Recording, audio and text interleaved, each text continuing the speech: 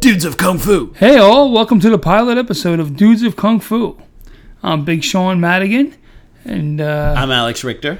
And this is the first of hopefully a long-running podcast on all things martial arts. Yeah, but you have to be fair. It's like most pilot episodes are never as good as like once they're like 2-3 seasons into it and they get moving. Like if you ever look at the first season of Seinfeld and compare it to like it's a totally different show, right? Okay, so don't be disappointed. This episode's gonna suck, but the ones in the future will get better. For sure.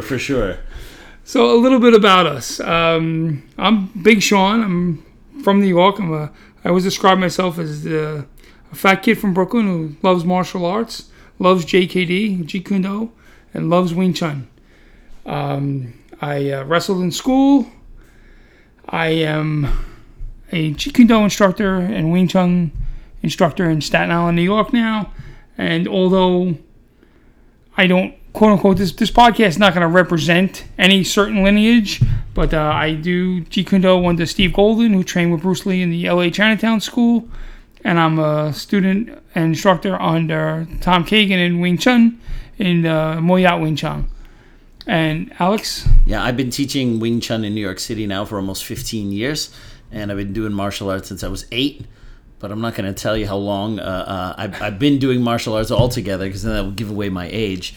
But yeah, Wing Chun is pretty much my passion. And I've been training it since I was a teenager, and also for the last 10, 15 years or so, I've also been traveling to Hong Kong quite extensively.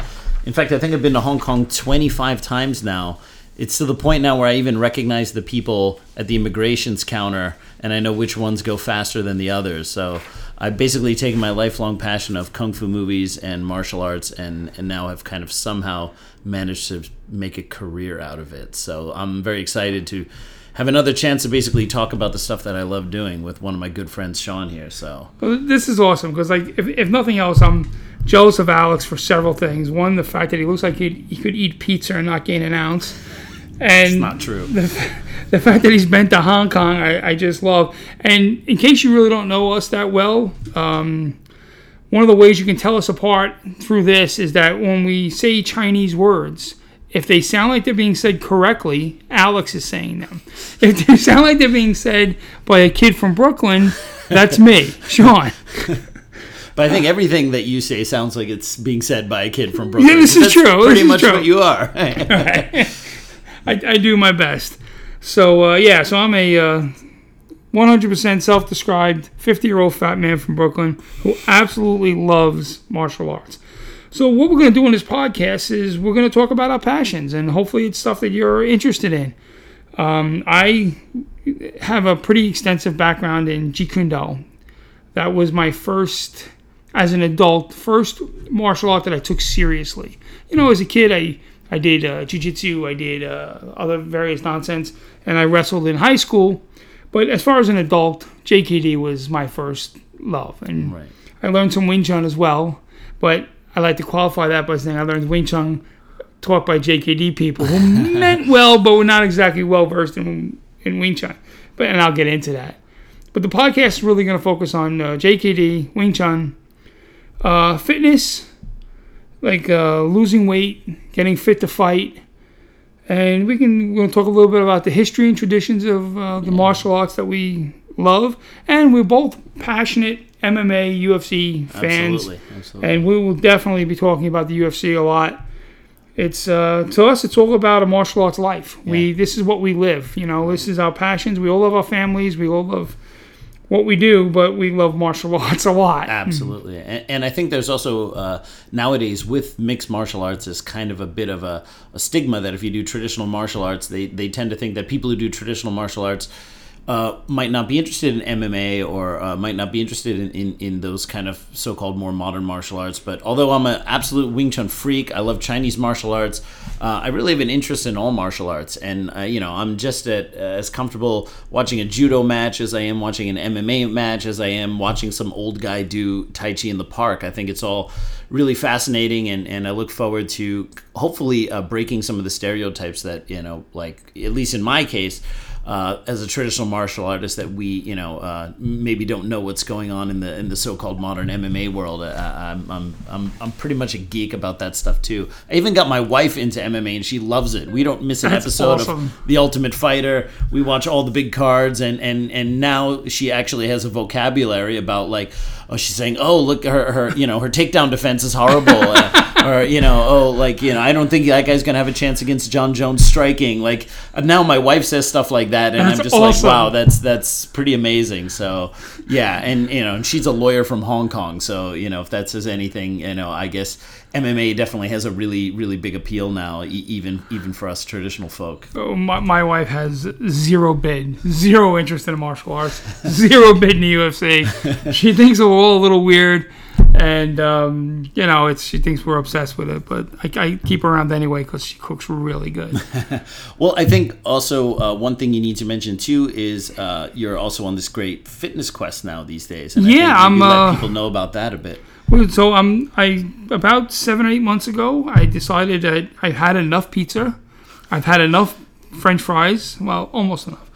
And I decided to change some things around. And I hired a nutritionist and personal trainer. And I'm putting the work in. And I'm working hard. And I'm down over 100 pounds so far. And but I still have a long way to go. If anybody ever seen me on Facebook, you'll know that I'm a big guy. I wasn't always a big guy. I used to be a pretty in-shape wrestler. But I'm actually, I'm working hard at it. And I've learned so much about the science of losing weight. And I hate even saying losing weight. The science of getting fit. Sure. Because to me, being fit is more important than what the numbers on the scale is. Right. If I always look at it, losing weight now, is if I focus on getting as fit as I can possibly be, eat as healthy as I possibly can eat, the scale will take care of itself. Yes, right. And people say to me, like, one of the most annoying, quote-unquote, annoying questions people always ask me is, how much did you lose this week? Right. And I know they mean well. Sure. Like, I know, like, hey, listen, they're concerned, and they're in my corner. But I, like, try to stop looking at it that way. Right. I really look at it like, no, I'm not looking at that. I'm looking at, hey, I walked a mile without stopping. Yeah. To me, that's a greater achievement than if I say I lost 4 pounds. Right. I can do this now that I couldn't do before.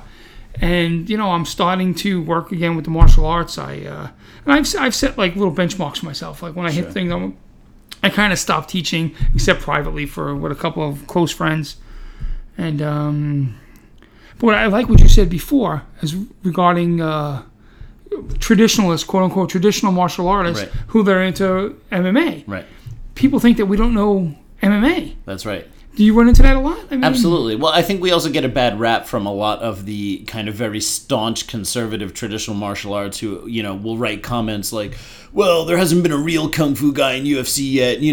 If this guy tries to take me down, I'm just going to gouge out his eyes with my, right, secret tiger move or whatever. And I think that... monkey steals the peaches. Exactly. And I think, unfortunately... a lot of traditional martial artists get a bad rap and get kind of lumped in with those guys as well. But if you look actually at MMA these days, you're starting to see, as the level increases, you're starting to actually see a lot more traditional techniques in mixed martial arts. And it's always kind of funny, like, for example, Junior Dos Santos, when he was fighting with Rothwell, last month, he gave him, this front thrust kick right in the center of his chest and sent him flying across the room, which...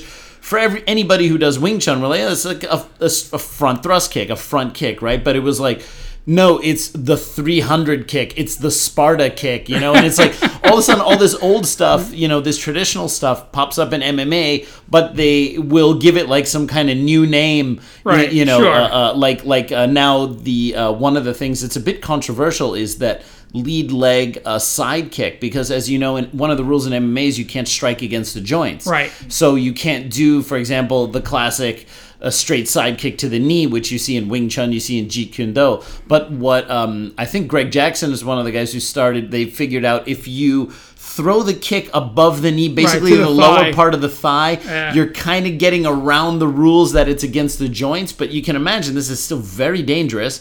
And suddenly you see lead leg side kicks done to the knee, and it's not a lead leg side kick to the knee, it's an oblique kick. Right. And it's like something new, and it's kind, as a traditional martial artist, I have to roll my eyes when suddenly something that is super, super old and ancient has success in MMA or UFC, and they need to give it some kind of new name to make it seem sexier than right. I loved it also. I mean, I think it was during the Jones fight, the Bones Jones fight that he threw what I call a G-Tech, or was it? It was either an oblique kick or a G-Tech. He throws those all the time, yeah. And what I like about that is, for me, it's more, as a JKD guy, it's more than what the technique is. I kind of dig on the timing, and I kind of dig on the whole interception factor. Right.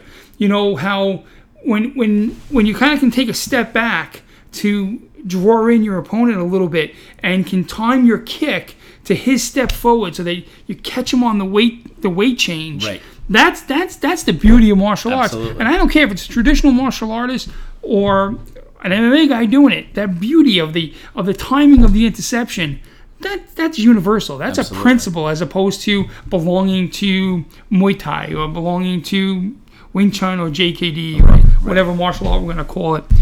But what I found cool is the other day I posted a video of a guy, I think he was a Navy SEAL. I don't remember his name. I wish I did.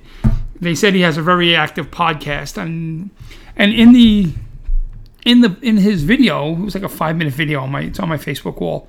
He talks about how the best martial arts to do, in his opinion, is Brazilian Jiu-Jitsu and boxing, Muay Thai, and wrestling. Right. And he says, why? Because they work. Right. And I posted on my wall, and I says, I agree with this guy 100%. Right. And man, did I catch flack. Dude, I got so many messages. I don't get a lot of messages. Well, who'd you catch flack from? Like from JKD guys. Wow. And Wing Chun people. Sure. And they're like, well, then why do you do Wing Chun? If you don't like what we do, why do you do Wing Chun? Because you're not allowed to like anything else if you do one thing, right? Well, what bothered them is that I agreed with him, that I thought what he was saying was true. Sure. And I do think it's true. Yeah. But why do I do Wing Chun? Because I love it. Yeah.